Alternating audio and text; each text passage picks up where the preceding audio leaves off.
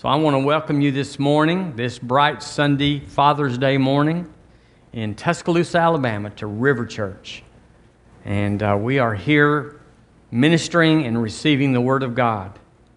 And I want to speak on Father's Day this morning concerning the men that have fathered children.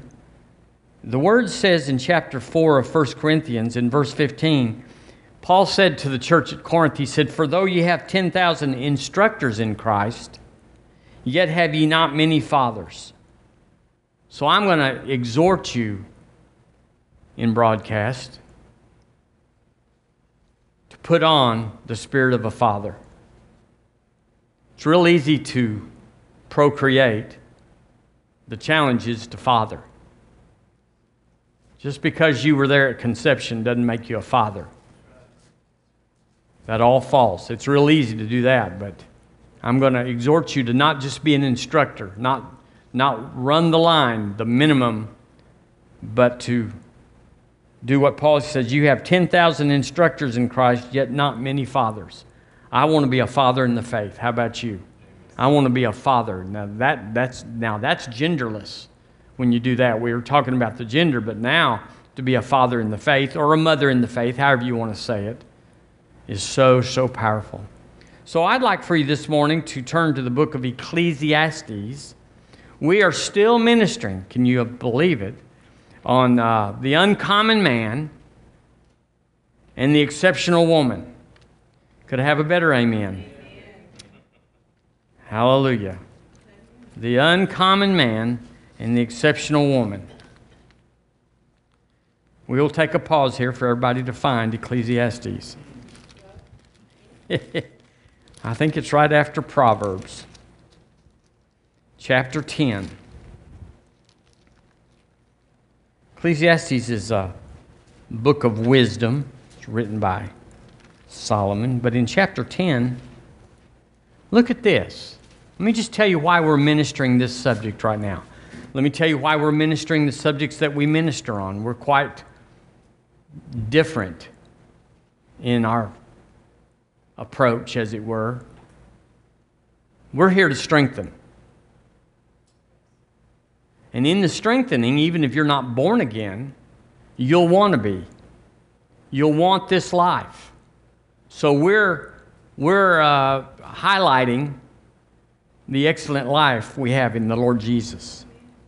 You may not feel like hell's a real place. You may not feel like heaven's worth giving your life to Jesus. But then you'll find that there's so much more than just heaven or hell. It's a great life now. Yes. And so we're highlighting the things of God. And it says in verse 10, if the iron be blunt, and I believe it's talking about an axe here, if the iron be blunt and he do not whet the edge, sharpen the edge, then must he put to more strength. But wisdom, look, here's the simile. But wisdom is profitable to direct. So it tells us that preparation is important in life. I looked it up in the New Living. It says, using a dull axe requires great strength. So sharpen the blade. That's the value of wisdom. It helps you succeed. So this morning, and every time we get together, we sharpen the blade. Yes. You're born again. You're going to heaven. There's no plan B or small place for you if you don't go to church. There's nothing like that. We're going to all be right there on the front row of heaven because we have the blood of Jesus, because we've received Him, and we are a child of God. We've been refathered from above. But what about now? What about living here on the earth? Life is very troubled for most people. They take their lives in great quantity. People are committing suicide because they cannot bear life. Wow. It's not a hard thing. It's a great thing. Amen. So when we step over to heaven, we're not going to say, wow, this is just so different than earth. We've been living by faith for years. We're just going to step over, and there won't be a devil, but we have power over the devil here, and there won't be sickness, but By his stripes we were healed. And there won't be any poverty over there, but he was made poor that we through his poverty might be made rich. Sin shall not have dominion over us. So, certainly. And you go, well, God will be there. Well, God's here. He never leaves you or forsakes you. He abides within forever. So it is an exalted place. The main thing is there won't be a devil, and you won't have to get in faith to live above him and the curse and the flesh. But this is pretty much how it's going to be without those pesky gnats and flies flying around. The devil, amen. So I want to talk about, just for a little bit, I want this to work for you. I don't want you just to come to church or tune in and blah, blah, blah, yada, yada, yada, and say, it's just preaching, it's just whatever. I want this to impact you. Not to exalt me, but I pour my whole life into getting it right for Sunday morning and Wednesday night. I hardly do anything for the last 3 days of the week. Thursday is my best day because I just came out of Wednesday, and Friday and Saturday aren't there yet, so Thursday I might do anything. But Friday and Saturday I'm in, getting ready for this moment in time, So I think the Lord prepares me to prepare you, and that he gets all the glory. Amen. So we said that an uncommon man and the exceptional woman have at least 10 distinctions. That's all. I would have thought it was just 6 until I heard the 7th, and I thought it was 8 until I heard the 9th. So I was finished last week, told Deborah Ann, I'm done. Jesus is Lord is the last one. But this week, while I was just meditating, I heard the Lord speak a word to me. And so I'll tell you what that is. So the uncommon man, the exceptional woman, is fixed on the promises of the word. Fixed. He thinks big in small places. That's not common. He lives a life of honor. If you can, get all you can all you get, and sit on the can. That's not us. We're uncommon. Number 4, we live humbly even while being uncommon and exceptional. We don't give it anything. We don't trade off anything. Number 5, we do hard things. Yeah. I found a scripture that I wish I'd have used in that message that says, endure hardness as a good soldier of Jesus Christ. Yeah. We don't just endure, we're looking for hard things. Number 6, we're always happy. Even in persecution, even in strife, we rise above the fray. We're thankful in a thankless world. The uncommon man, the exceptional woman, is thankful. And I'm telling you, more and more and more, I'm getting more thankful.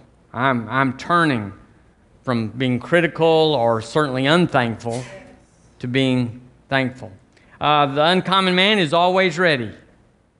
He's always ready. I said that about Thursday. That's kind of my day off in the week. It's not true, really. I'm getting ready. Are you getting ready? Just like the testimony we heard this morning. That testimony was based on being ready. Yeah, that's right. It wasn't like, I got a book in my purse that'll speak to this. I wonder what chapter that. We were ready. So thank you, Melissa. But we all have that testimony. We're ready. We're ready. And this morning, in number 9, Jesus is the Lord of his whole life. Whole life, whole life. That's the uncommon man, not just going to heaven part, but their whole life. When nobody's looking, Jesus is Lord. And lastly, the word he put in my heart this week was settled. And I believe the uncommon man, the exceptional woman, is settled in his and her heart. Settled. Say with me, settled. So if you would turn to 1 Kings. Who's been in 1 Kings this week accidentally? Hallelujah. 1 Kings chapter, let's go to chapter 8. Settled. Settled. Now I can't even tell you where to look for 1 Kings. You just find 2 Kings and do the best you can. 1 Kings chapter 8. I hope you have a marker of some kind. I hope you mark in your Bible. We'll have a little prayer session after the service. If you don't have enough money to have a marked up Bible, I will believe God with you to get one. It says in verse 13, I have surely built thee a house to dwell in, a settled place for thee to abide in forever. I have built thee a house to dwell in a settled place. A settled place. So here we see that it's in the Word to be in a settled place. Do you know how many people are not settled this morning in one or 72 different dimensions of their life? They're unsettled. Psalm 119:89 says, "Oh, forever, Lord, forever, O Lord, thy word is settled in heaven." Cool. That he would put us being settled in the same bracket, the same word, as his word being settled, unchallengeable, uncompromised, undeniable. I looked up what the Old Testament, the Hebrew word for settled means, and it means a foundation and habitation. So if we plug that in, he said, I've given you a foundation place for thee to dwell in. I've given you a habitation place, not just passing through, like we talked about, a hit and run. It's where we've settled. In the New Testament, we look at a scripture in Colossians 1:23. I'll just read it to you. It says, if ye continue in the faith, grounded and settled. Look at that. And be not moved away from the hope of the gospel which ye have heard. Settled. Not moved. Settled. The New Living says you must continue to believe this truth and stand firmly in it. Settled. Don't drift away. Settled. Now you being settled this morning, I hope you are, may not realize how many people are not settled about the Word. That you can get into a big discussion about the Word of God not being settled, that not every part of it is inspired, or it has a different meaning, or, we're misreading it about healing or being filled with all sorts of manner. But God says it's settled with Him. We're way ahead when we get it settled. The New Testament word settled, list, it means steadfast and immovable. So if we look at that, if you continue in the faith, grounded and steadfast, or grounded and immovable. Are you immovable this morning? Are you settled? Are you settled in your life? Have you wrestled the alligator, so it be? Or in the case of Jacob, where he wrestled the angel until he got settled. He was unsettled. He was double-minded. He was thinking about this and thinking about that. Have you ever been in that place? Sometimes it's in a restaurant just looking at the menu. You ever been with people that can't get settled? Well, you eat it with a fork, it goes in the mouth, and you taste it, and it swallows, and it's done. It's not that big of a deal. I mean, yeah, we want that chomp, but nobody chews on stuff more than 4 or 5 seconds. It's not that big of a deal. Get settled. That's what I want to tell them. Amen. So I noticed, and I'm sure you do, that people are in one of two categories. They're hung between being settled, having a foundation, being steadfast and faithful, and being uncertain. You ever been uncertain? Which way do I go? Do you remember the feeling that you had when you weren't settled? Should we move? Should we change? Should we buy this? It's not good. We want out of that feeling. Remember, we want to settle it. Men go into stores and she picks up a blouse or something. He said, that looks good, let's go. She said, well, I got 6 more stores to look at, and then we'll come back and get this one. But the man, he's settled. I can handle that, and it looks good, and let's go. So that's a little bit of a difference between us. An unsettled, people are hung in, and another word for unsettled would be unresolved. They have conflict in their life or a decision to make, and they don't make the decision. They can't come to terms with it. Maybe they don't know the word. Maybe they just have a childhood dream that they're going to always have this, but now they're older, and it's just a conflict in their life, and it's unresolved. Now, how many of y'all remember we don't like that feeling either? We're not saying, boy, I wish I could be unresolved about a couple of things. Gosh, we despise that because we were made to be settled. We were made to be established. We were made to be committed to a course. We were made to have a habitation. Turn with me to Exodus, if you would, chapter 3. Exodus chapter 3. This is the uncommon man. This is the exceptional woman. They are settled. Are you settled this morning? Praise God. Well, I said I was settled too, but then I realized, even though I'm mostly settled, there's still a couple of areas in my life that are not settled. I won't go into them, but I can tell you, sometimes I feel like this is what I'm going to do. Yes, this is right. And sometimes I say, man, I'd like to trade this thing off and get something else. And you go, that's wrong. That's just, you can't, it's wrong. Exodus chapter 3, look in verse 17. It says, God said, I have said I will bring you out of the affliction of Egypt into the land of the Canaanites and the Hittites and the Amorites and the Perizzites and the Hivites or Hivites and the Jebusites. It was a tough neighborhood. Unto a land flowing with milk and honey. And they shall hearken to thy voice. And thou shalt come, thou and the elders of Israel, unto the king of Egypt. And ye shall say, this is when they're in Egypt still, ye shall say unto him, the Lord God of the Hebrews hath met with us, and now let us go, we beseech thee, 3 days' journey into the wilderness, that we may sacrifice to the Lord our God. And I am sure that the king of Egypt, listen to the Lord, and I am sure the king of Egypt will not let you go, no, not by a mighty hand. And I will stretch out my hand and smite Egypt with all my wonders, which I will do in the midst thereof.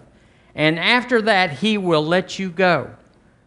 Does that sound pretty assured? Like God kind of knows what's going to happen. And I will give this people favor in the sight of the Egyptians. And it shall come to pass that when ye go, ye shall not go empty, but every woman shall borrow. The word there is actually demand or ask. Shall borrow of her neighbor, and all of her that sojourneth in her house. Jewels of silver. Wow, we're going from slavery to jewels of silver, and jewels of gold, and raiment. And ye shall put them upon your sons and upon your daughters, and ye shall spoil the Egyptians. The word spoil there means to strip off. It means to snatch away. So God's saying here, there's some Hivites and Canaanites and Perizzites and all those ites that are there. But I've got a place for you. I've got a plan for you, and here's how it'll go down. Now, as soon as the 10 plagues came and Pharaoh didn't move, that verified what God said. Is that right? God said, hey, he's not going to let you go, but I'll put a smacker on him. Number 10 will be, I'll give him an offer that he can't refuse. And then after they saw that the Egyptians gave them all this stuff, they should have left the land saying, God told it right then.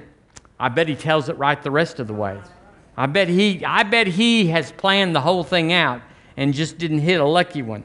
Turn with me to Numbers. Slip over to the east just a little bit. Numbers chapter 13. Now you know this story. But this is chapter 2 of God telling them what's going to happen. I mean, he told them what's going to happen.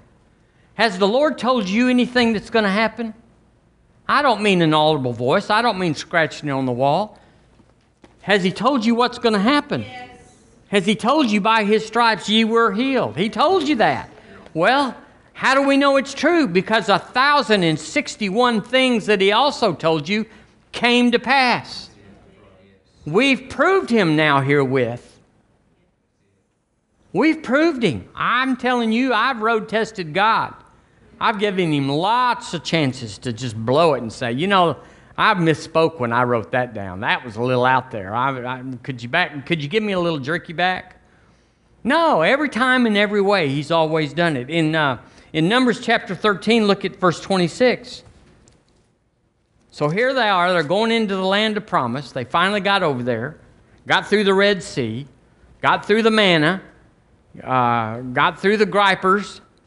And in verse 26, it says, and they went and came to Moses and to Aaron and to all the congregation of the children of Israel unto the wilderness of, would you like to say Paran, to Kadesh, and brought back word unto them and to all the congregation, and showed them the fruit of the land. My. And they told him and said, we came into the land whither thou sentest us, and surely it floweth with, say it with me, milk and honey, and this is the fruit of it. Doggone. God gave them a map, and everything was right where he said it would be. Nevertheless, the people be strong that dwell in the land, and the cities are walled and very great. And moreover, we saw the children of Anak there. The family of Anak is the family of the giants. Goliath was an Anakinite or whatever. He was one of those boys. And he had several brothers that were just like him. Well, David slew one of them, but he wasn't the only. So the children of Anak dwell there, he said. The Amalekites dwell in the land of the south, and the Hittites, and the Jebusites, and the Amorites. Well, hello, get the message. Didn't God already say? Yeah, there's some folks over there already. They dwell in the mountains, and the Canaanites dwell by the sea and by the coast of Jordan. And Caleb stilled the people before Moses. Apparently there was quite a hubbub. And said, let us go up at once and possess it, for we are well able to overcome it. Say settled. Settled. But the men that went up with him, that would be 10 boys, we are not able to go up against the people, for they are stronger than we. Unsettled. Can you say it with me? Unsettled. And they brought up an evil report. Now, it's just one thing to offer your opinion and to say, yeah, it's going to be a little tough. We're going to have to get out the big sword and the big cannon. But they brought up an evil report. Now, I want you to notice here that God considers a report of unbelief. When he tells you something and you see it, he verifies it. You have testimonies of it happening to other people. They got healed. They got blessed. We hear them all the time. And then we say, he won't do it. He won't do it. It won't happen. God says that's an evil report. Did y'all log that in? An evil report. And of the land, they had searched unto the children of Israel, saying, the land through which we have gone to search it, it is a land that eateth up the inhabitants thereof, and all the people that we saw in it are men of great stature. And there we saw the giants, the sons of Anak, which come of the giants, and we were in our own sight as grasshoppers. And then here's a little speculation, we say, and so were we in their sight. A little embellishment, just to frost the other side of the cake. Praise God. So, there's a choice. The people are unsettled. They're looking to the 12 spies to settle them down, because they didn't go in and do what they were asked to do. They were just asked to see, is this the right land? Is this the land that flows with milk and honey? Is this the land that we can look at and see the fruit in it? That's what their job was. And maybe he told them, he said, well, you'll come to some walled cities and we need to know which side the gate's on, because we're going to blow the gate up or whatever. They weren't supposed to talk about the giants and the walled cities. Moses already told them it was there. God had already told them there. It wasn't like they didn't know what the Canaanites, the Perizzites, the Jebusites, and the Amorites were. They're a fierce people. All of them were heathen, pagan people. None of them were having tea parties in the afternoons. And so it wasn't like, well, that surprises me. They all knew who these people were because God told them they're there, and they understood who they were when God told them, these people are there. And they go, yeah, I know those people. Are y'all with me? God knew they were there, but he also said, land that flows with milk and honey. So there's an assumption here. There's an assumption that if God tells you that there's a blessing for your life, that it means it's going to be no trouble or no pushback or no conflict to get it. That is the mistake, and it is quite the mistake to think, well, God sent me, and we have a therefore after that. And the therefore is often lethal. That you think, well, God says, by stripes I'm healed. He didn't mention this other stuff. He didn't mention that I've supplied all your need. He didn't mention that it would take some pressing through. He said, it is a land that flows with milk and honey. It is that land. And I have given it unto you. Well, you reckon if God was that smart to tell him all this other stuff, that he figured out that we could whoop them if they stood up and said, you can't take our land, our milk and our honey, that God already said, I knew they'd do that, just like he knew the king, the Pharaoh, wouldn't do it until he got to the 10th plague. He knew. God said, I know, he won't do it. But he will. He will, and he did. You reckon he knew the Perizzites couldn't stand up? We don't know how he's going to have us go in and take the land. We just know that the land that flows with milk and honey has been given unto us, and there's some folks there that have their name on the property down at the courthouse, and they're not going to give it up easy. Are y'all with me here? We're talking about the uncommon man and the exceptional woman. We have to think right. We have to know the promises, but know that there's a real devil that has been set against you to deny you the real covenant. And you got to know that. Why is it that Christians don't know that? Why is it that when they have a child that dies or a business that folds or they get fired from their job, that they say, well, God, he's not faithful? That's an evil report. And he doesn't much take to it. He's real tough-skinned, though. He just pays no attention to that. But it's hard to get in faith about it when you're telling God, you are a sorry little scamp. I mean, nobody would, but they do. It's just in another language. Proverbs 28, well, let me say this first.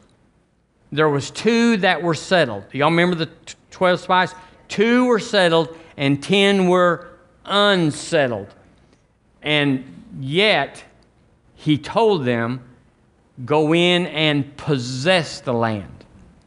He didn't say, yeah, they know you're coming. They got the welcome wagon out for you, the neighborhood welcoming people, and they're going to show you where the best land is and where the... No, he said you'll have to possess the land. It's not empty. Well, I'm telling you, family, you got to possess the land. Amen. And there's going to be symptoms in your body after you pray the prayer of faith, often, I mean. There's going to be a day or 16 that when you believe you receive, when you pray, your bills paid, that there's a system, there's a possessing of the land. But the uncommon man says, we got this. The exceptional woman says, pay no attention to that. He's good for it. He's good for it. But the common man starts crying and carrying on, saying, well, there's big boys over there, and they're hiding behind walls. God's not impressed, and your faith won't work. In Proverbs 28:20, let me read this into you. The Bible says, you know this one, the faithful man will abound with blessings. Say it with me. The faithful man will abound with blessings. Well, I wonder what that word faithful means. That's what I was wondering. And so I looked it up, and it means firmness. The firm man will abound with blessings. Sounds like he's settled. It means stability. The stable man will abound with blessings. It means steady.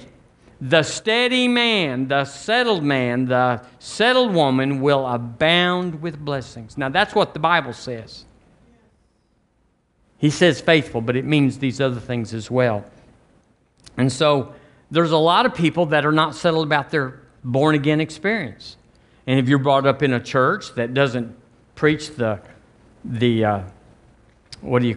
security of the believer, you just never know. You know, if you've crossed the line, you did something, you thought something, you didn't do something, well, you might be going to hell. And if you do these things, and they have a list of them, if you do this, if you divorce somebody and remarry, you sure enough going to show up down there. It's over for you. It does not matter that you were at the soup kitchen and you gave into the needy children fund. You're down. And so these people are unsettled. They're always, that feeling that I was talking about a while ago when you're unsettled, that's what they have all day, every day, wishing or hoping they could go to heaven, but not sure. It's a terrible feeling. Do y'all realize how rotten most people feel? A lot of people feel? Now, I was raised in a denomination that taught that. That taught that we have security. And it really doesn't matter. They said there's a new birth and old things have passed away. It wasn't a judgment call, like a horse race, Well, we have blue blood. He's coming around the bend. Oh no, red dog is ahead of him now. That's the way they call life. But in God, you just get on your horse and He says, "The winner, you won." Well, I hadn't run my race yet. You won. Do y'all realize that's how it is? You won. Well, what's the race for? Well, to see how life is. But it doesn't matter how life is. I'm going to heaven. I've been refathered from above. And that's the end of it. But if you don't know that, you've been in church, you have a Bible, you've been with people that pray, and you mess up, there's no security, and you have an unsettled feeling. So we could just thank Jesus right now that we don't live in certain towns in Alabama and Mississippi and New Mexico. And then we could also thank Him that we have security. We are born again. Didn't mean to disparage y'all, but there's little towns in all of those places. So, people, do y'all know anybody that's unsettled in their marriage? Whoa, just stepped into a big hole. Unsettled in their marriage. I wrote down that they're not really looking for better people, but they're so unsettled they can't get happy in the people they've got. It doesn't matter what she looks like or how much money he brings home or what a good daddy he is. It doesn't matter. They're just unsettled. And stuff is rough when you're living with an unsettled person. Don't be one. You're hard to live with. But they're upset. You don't know what's going on at the office with him, and you don't know where she's going when she takes lunch. That sort of mess that Elvis Presley called it suspicious minds. That's from being unsettled, from not being grounded, not having a habitation, not being steadfast. And it's happening in many, do y'all believe this? Many marriages are propped up, and one or both of them are unsettled. And it's tough. You know how that unsettled feeling feels. Well, that's the way they are. They sleep with him or her all night and then run around all day with them trying to negotiate, and they're not having fun. They're not having a big time. It's what you get when you're settled. When you look her in her baby blues and say, "Baby, I married you, and that's how it's going to be till one of us goes to be with Jesus." That's settled. Well, what if I run around with Billy Bob? It won't matter. I'll shoot Billy Bob, and then everything will be fine. So we're going to settle it. Remove the temptation. Yeah. Turn with me to James chapter 1.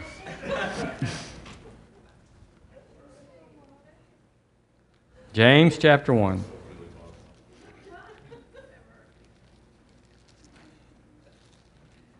James chapter 1, let's talk about being settled. I'm talking about the uncommon man. I'm talking about the exceptional woman. There's characteristics, there's traits that are developed, that are reached for, that are pulled on. They don't just happen because you got up and you're in a happy mood because of the breakfast she made you. We're not talking about that. We're talking about things that we put on. We choose excellence. We choose excellence, not just one time or six, but we choose it every time it's offered to us against something that's not excellence. Even though there's a price, even though there's a cost, even though there's often suffering to choosing excellence, we choose it. And the Bible tells us when you choose that consistently, you become an uncommon man. You become the exceptional woman.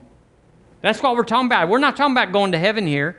We're not talking about whether God likes you or not, or loves you or not, or will help you or not. We're talking about you and who you are. Can God use you? He's looking for the uncommon. He's looking for the exceptional. That's who He's looking for. Now, He'll take anybody, but they can't last. The unfaithful man will not abound with blessing,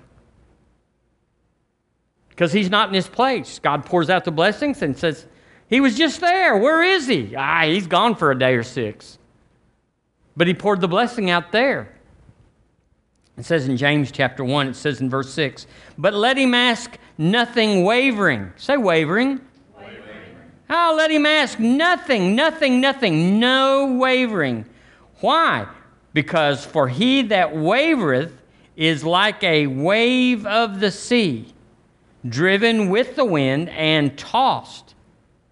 So the wave is seen and the wind is felt. And so he's everywhere. All of his emotions, all of his senses are wrecked.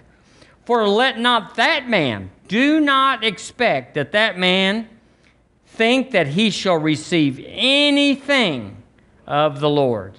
A double-minded man is unstable in all his ways. I think we could say here that an unsettled man is unstable in all his ways. So guess what? I got to get settled. I got to deal with some stuff that's just dancing around the edge. Not really, whether I'm going to go to work, and it's not really whether I'm going to divorce her, or not really whether I'm going to get a boat when we can't afford a bicycle. We're not dealing with that. We're just talking about, I'm going to settle the edges. I got the core right, but the edges are just flippity-floppity. He's got a big boat or a big cabin or something that, and I'm not against that. I'm not saying I'm preaching against that. I'm just saying he can't be happy. She can't be happy with what she's got, because she's always unsettled and wants to go somewhere else, do something else. Unsettled. Well, this is a good boy, or he used to be, but I'd like to get me like Jolene's husband. Now, that's a good man. I wonder if he's happy. You go, that doesn't happen. Sure it does. Yeah, there you go. What have you done for me lately? And so those lives are wrecked. Let's just say it's wrecked. Because a man cannot think he shall receive anything of the Lord, you're unsettled and you're a wreck. If you're a Christian, we got to have hope that we got access, that our prayers avail much, that He's a very present help in time of trouble. We got to have that, or we're wrecked on the inside. We got to have something that says, this is tough, but God will. God will. And if you have no hope in that, you're looking for a bridge to jump off of, metaphorically speaking, or otherwise. People are either settled or they're not. Now, that doesn't mean your whole life is settled or your whole life is unsettled. You could be settled in your job, settled with your marriage, or settled and be unsettled about your life in church or your life with the Word. Do y'all know any Christians like that? They're the best. I'm telling you, some of the best so-called not Christians people, they're not Christian. They're better than Christians. They act better. They're more moral. They're more astute in their marriage. I could name you several so-called denominations that I don't know if they're Christian or not, but they're out there. They're very moral because they live under the law. And you break the law, you're going down, son. Well, we don't live under that. We live under grace. So we're not looking for God to whack us and smack us when we mess up. The word wavereth, this is the definition I like the best, means to withdraw. It implies you're in, but you got out.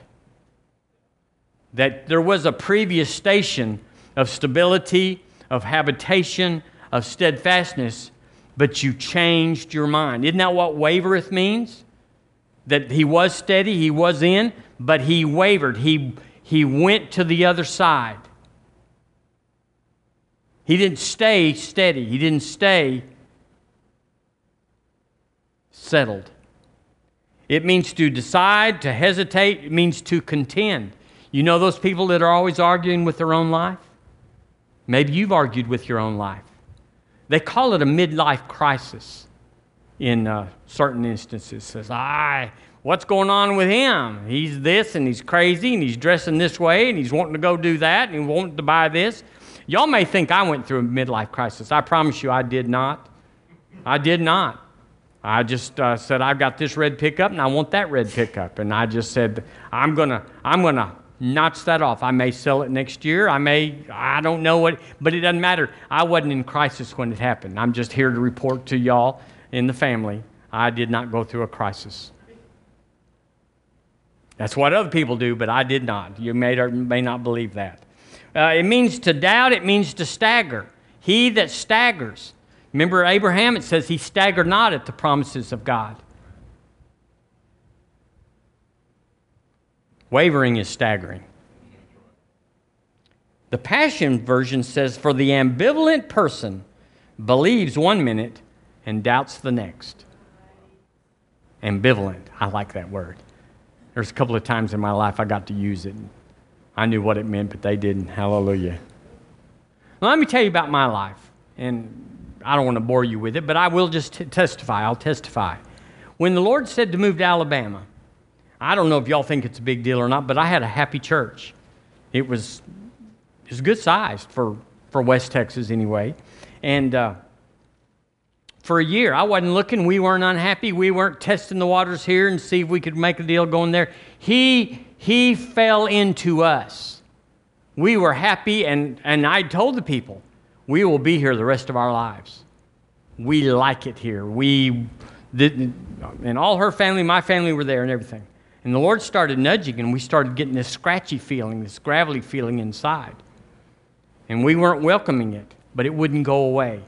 And we tried. We said, when we get back off this trip, we're going to bear down, and we're going to preach this, and we're going to do better that, and we're going to, but it wouldn't go away. We thought it was natural, but it wouldn't go away. And so, but one thing we did is we settled it before we left West Texas. And what I mean by that is we never believed that the land that flows with milk and honey is Alabama and that it will be easy, that there won't be any giants there. And I want to tell you, I could write a little book and tell you a story about the giants in Alabama. I've seen them all. I've wrestled with most of them. And financially and physically, I think I've been through it all. Family-wise, my family, well, I can't say that on. They still wish I was there. How about if I say that? And so I never, but I was steady. We settled it before we came. And it didn't matter what happened in Alabama. It didn't matter what happened. We weren't moved by anything. Nothing. We didn't say, did we make a mistake? Because we settled it. We didn't say, well, did God say this would be better and easier? We settled it. You got to settle it. So many people launch out. They hear from God to move into a church, to move their family into a church, but they don't hear from God to leave. They hear from God to marry her, but they don't hear from God to leave, but they have feelings. And all of a sudden, they put those feelings on the same par as their spirit man, and all of a sudden, a lower standard for leaving or being unsettled ends up, and they don't feel like the pastor's this or the church is that or my children are getting this. And so they have, but God said, I know what's in the promised land. I know the walled cities. I know the giants. Well, when he told you to move to another church or to marry that girl, he never said, there won't be any Perizzites in there. They're there. When you marry her, they're there. Because you get all her in-laws. You get all your in-laws then. Y'all know the drill. So we settled it. Now I'm going to tell you something that's amazing. We never, not once, doubted we were supposed to be in Alabama. And I wouldn't bore you with all the details, but they're extensive. But they're just like your story. And we knew that our faith would attract opposition. We knew there were walled cities here and giants. And it mattered none. And I've had lots of emotions. lots of emotions over these 25 years. And they are all just that. They are nothing. They are a pesky fly. And then when I was in Trustful, the Lord told us, now this is the speaking voice of God. He said, move to Tuscaloosa, plant your family there, and stay the rest of your days. Now, if that's true, that is so settling that you never have room to flinch. When I went to Hoover for a little while, I violated that word, and I became unsettled. Now, I jerked my head back on and got straightened, went back, but that's the closest I've come to deviating. And I wasn't leaving Tuscaloosa. We were just going to do it all and was going to raise up somebody here to do that there. It wasn't like I was tired here and going there. But I'm telling you, we never flinched one time when God said move to Tuscaloosa. And we've never, except for that little 3-month thing, which doesn't really count, we've never said, I wonder what else is out there. We don't even look. It's like being happily married. You just don't look. And we don't look. So if you stay here, I would say the word of the Lord is you're stuck. Because I'm not flinching. I am settled. And so here's the word I have. Yesterday I was just like, there's a key to this thing. And I told Deborah Ann, I don't know what the key is to this message. And then coming down here last night, he told me, he said, the settled man, the settled woman owns their life. And that's the word of the Lord right there. They're not renting life. They're not road testing life. Well, let me drive that car, or let me drive this one and see which one I like. They're not road testing life. They're not asking for a warranty for their life that says, somebody's responsible for why my life is this way. I need them to pay. I need them to ante up. I need them to come and console me. Nope, the settled man, he owns it. He owns his marriage. He owns his children. He owns his church. He owns his job. He owns his house. You go, well, does that mean we can't ever move? Of course not. I've moved twice since I've been in Tuscaloosa. I'm in my 3rd house. But he came on me and said, it's time for you to move. Every car I bought, he came on one of us and said, because we were settled. We'll drive this thing till the horseshoes fall off or whatever. Wasn't looking. But he came on us. He said, it's time to believe me for a new car.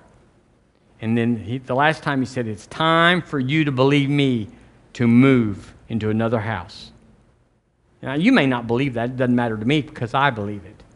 And it served me well. So I'm not renting my life. I'm not renting thinking, when the lease is up, we might do this or that. I'm owning my life. I'm very secure in my life, and I know exactly what I'm going to do with my life because I've settled it. Now, if he wants to add to it or alter it or modify it, I'm all in. I'm not rebellious. But until further notice, nothing's changing. And that's what you got to be. That's what you got to have. The settled man, the uncommon man, the exceptional woman, they have to own their life. There's lots of facets. There's lots of parts of life you got to own. And you got to own them all. Because everything that you don't own, that you're not settled on, has a yucky feeling to it. Has an uncertainty. And if you get too much salt in the cake, it's not just one side of the cake that's salty. Doggone, the whole thing tastes bad. And if you get unsettled in any part of your life, your marriage, your money, your whatever, there's lots of parts to life. Your friends. I've been unsettled with friends before.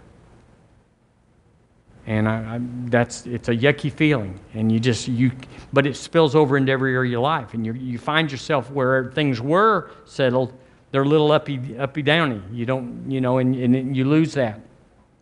Dr. Cole says, I love this say, he says, decision is the place of power. Would you say it with me? Decision is the place of power. Choosing releases a grace to do what you choose. Choosing, deciding, decision, releases power to do the decision. Now, what we want to do is we want the giants to be gone, the walled cities to be down, and we want to just go in and says, I choose what God says, and everything looks good. But that's not how it works. You choose to say, God said, the land that flows with milk and honey, He said this is for us, so we're going in. It doesn't really matter if they don't have chocolate or whatever. Well, it doesn't really matter because we choose. And then the power comes, the grace comes to consummate that decision. But if you're holding back on choosing, it's like, I got options here. Sure you do. Until you settle it, you do. But once you settle it, all the power of heaven, it's called faith, but all that power comes and brings that decision to pass. Boy, that sounds easy. But hardly anybody gets that. They want it to be easy, and then they're going to possess the land. They want the giants to be locked up or in the ground, or they're not going in. So there's never any power to go in, so they live outside the blessings of the Lord. Tell me when I'm doing good. This is the truth. Faith, you spell faith, R-I-S-K. That's how faith is spelled. And so you got to make a decision with nothing really lining up. Just that He said. He said I could have what I say. I'm saying. So, why do people consider divorce? Well, let's just analyze that just for a second in this light. Because they're common and they're conventional. They're not uncommon because we all have reason. Now, just bear with me. We've all had reason, or we thought we had reason to end this thing. Or at least consider that, what would this be like if we did end it? But all they're doing is weighing their feelings. Well, when we first got married, she did this for me, and she cooked this, and but now it's like, well, it's different. I'm thinking about some stuff. That's feelings. And you will not change your feelings, and you will not change your situation until you choose, till you decide. This is my woman. It doesn't matter. I'm in it. I'm settled, and that's the end of it. Well, I tell you what, it'll make you a lot happier. Now, when I got married, I knew some, I knew a lot, and I won't go into all that, but I did make the decision up front. I just settled it, and I said, I like what she cooks. I like how she fixes the house. I like her jokes. I like this woman. I just decided. I didn't wait to see or how they were or if I liked it. I liked everything, and I chose it. And I'm telling you, I've had the most amazing 3-and-something years because of that. Now, I wrote down here, this is interesting. It says, you cannot be blessed by what you curse. So if you curse your job, there's no way blessings coming through that job. You may get a paycheck, but it won't be a blessing. If you curse your marriage, you curse your kids, sorry, little buzzards. Well, yeah, they are. They're yours, but you're not going to get blessed by them, even if they don't hear a word you say. Why do people backslide? I wrote down, looking for a better offer of living. They're always looking for a better offer. Well, until you get in faith, you're not going to get a better offer. You're just shopping around. You go to the cereal aisle. Do you want Chex? You want Cheerios? You want Cocoa Puffs? You want this or that or that? It's all cereal. And when you pour the milk on it and eat it, after 2 bites you swallow it, and it didn't matter what it was.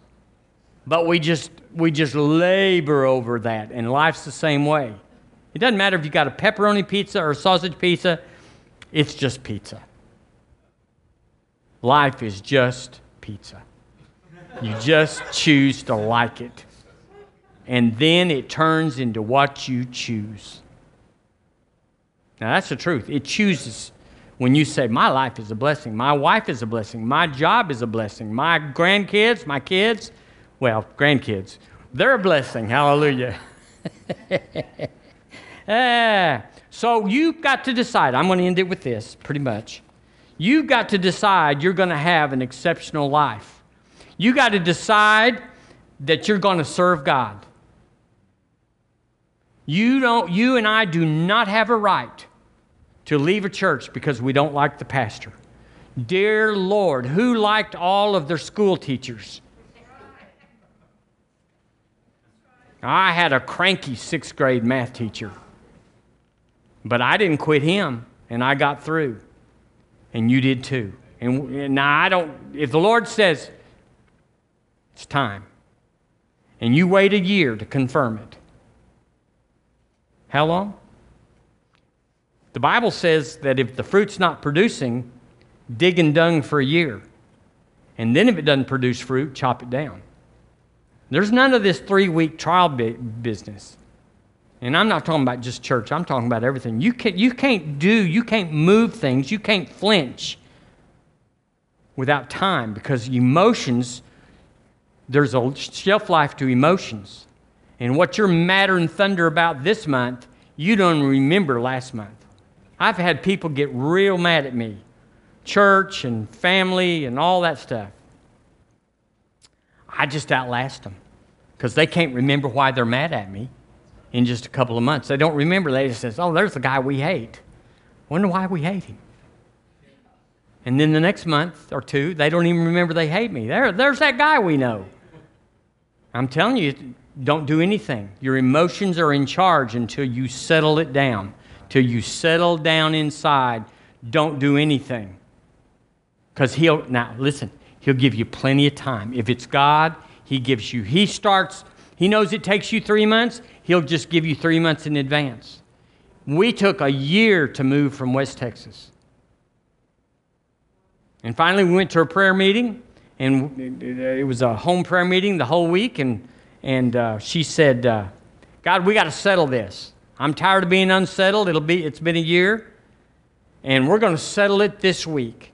We went to a prayer meeting in one of our church members' homes, and the word of the Lord came that says, separate unto me Barnabas and Saul for the work whereunto I have called them. That's Acts 13. There it is. We were settled. The word of the Lord came. It's time to go. Well, you go, well, did you miss it 12 months? Nope, he gave us 12 months to work on this, because, the Lord knows a lot of stuff. He kind of looks ahead and peeks around and says, I know how this is going to turn out. So decide your marriage is milk and honey. You go, well, I will when she acts better. You're done. You're done. Because you'll set the bar where she can never act better. He'll never be good enough, because you'll always set the bar if you're waiting to stay based on the bar. You just decide she's cranky, and I don't like her stew, but I love that woman. Bless God, and I love that stew, actually. I love that stew. Can we have another bowl of stew, please? And I'm telling you, it'll be the best stew you ever had. I'm telling y'all some really smart things here. The Lord is really going to help us. Is life fair? Are you going to wait till life gets fair? Long wait, because life is not fair. The way you make life fair is to get in faith. You're going to go through it, or you're going to go over it. And faith will make you go over it. Your money's not fair because of what they did to you at the job. It doesn't matter. He said men will give unto you good measure, praise to. It doesn't matter. Job is not even in the Bible in the sense of how God supplies. It's just one way. Isn't Jesus wonderful? So I'm an uncommon man. I'm an exceptional woman. Well, how come? Because I choose to be. I put the Lord Jesus on. I put the Lord Jesus on. I put Him on. If I don't put Him on, I'm on. And I'm telling you, it's pitiful when I'm on. And it's wonderful so I choose. I'm not waiting for life to get fair. I'm not waiting for people's attitude to change before I like them. I'm not looking for them to do better or whatever. I just put it on. Yay. Yay. So thank you for tuning in this morning.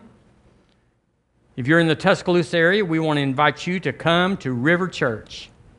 we're here, and you'll get a blessing. We'll pray for you. We'll lay hands on you, and it'll change your life. God bless you.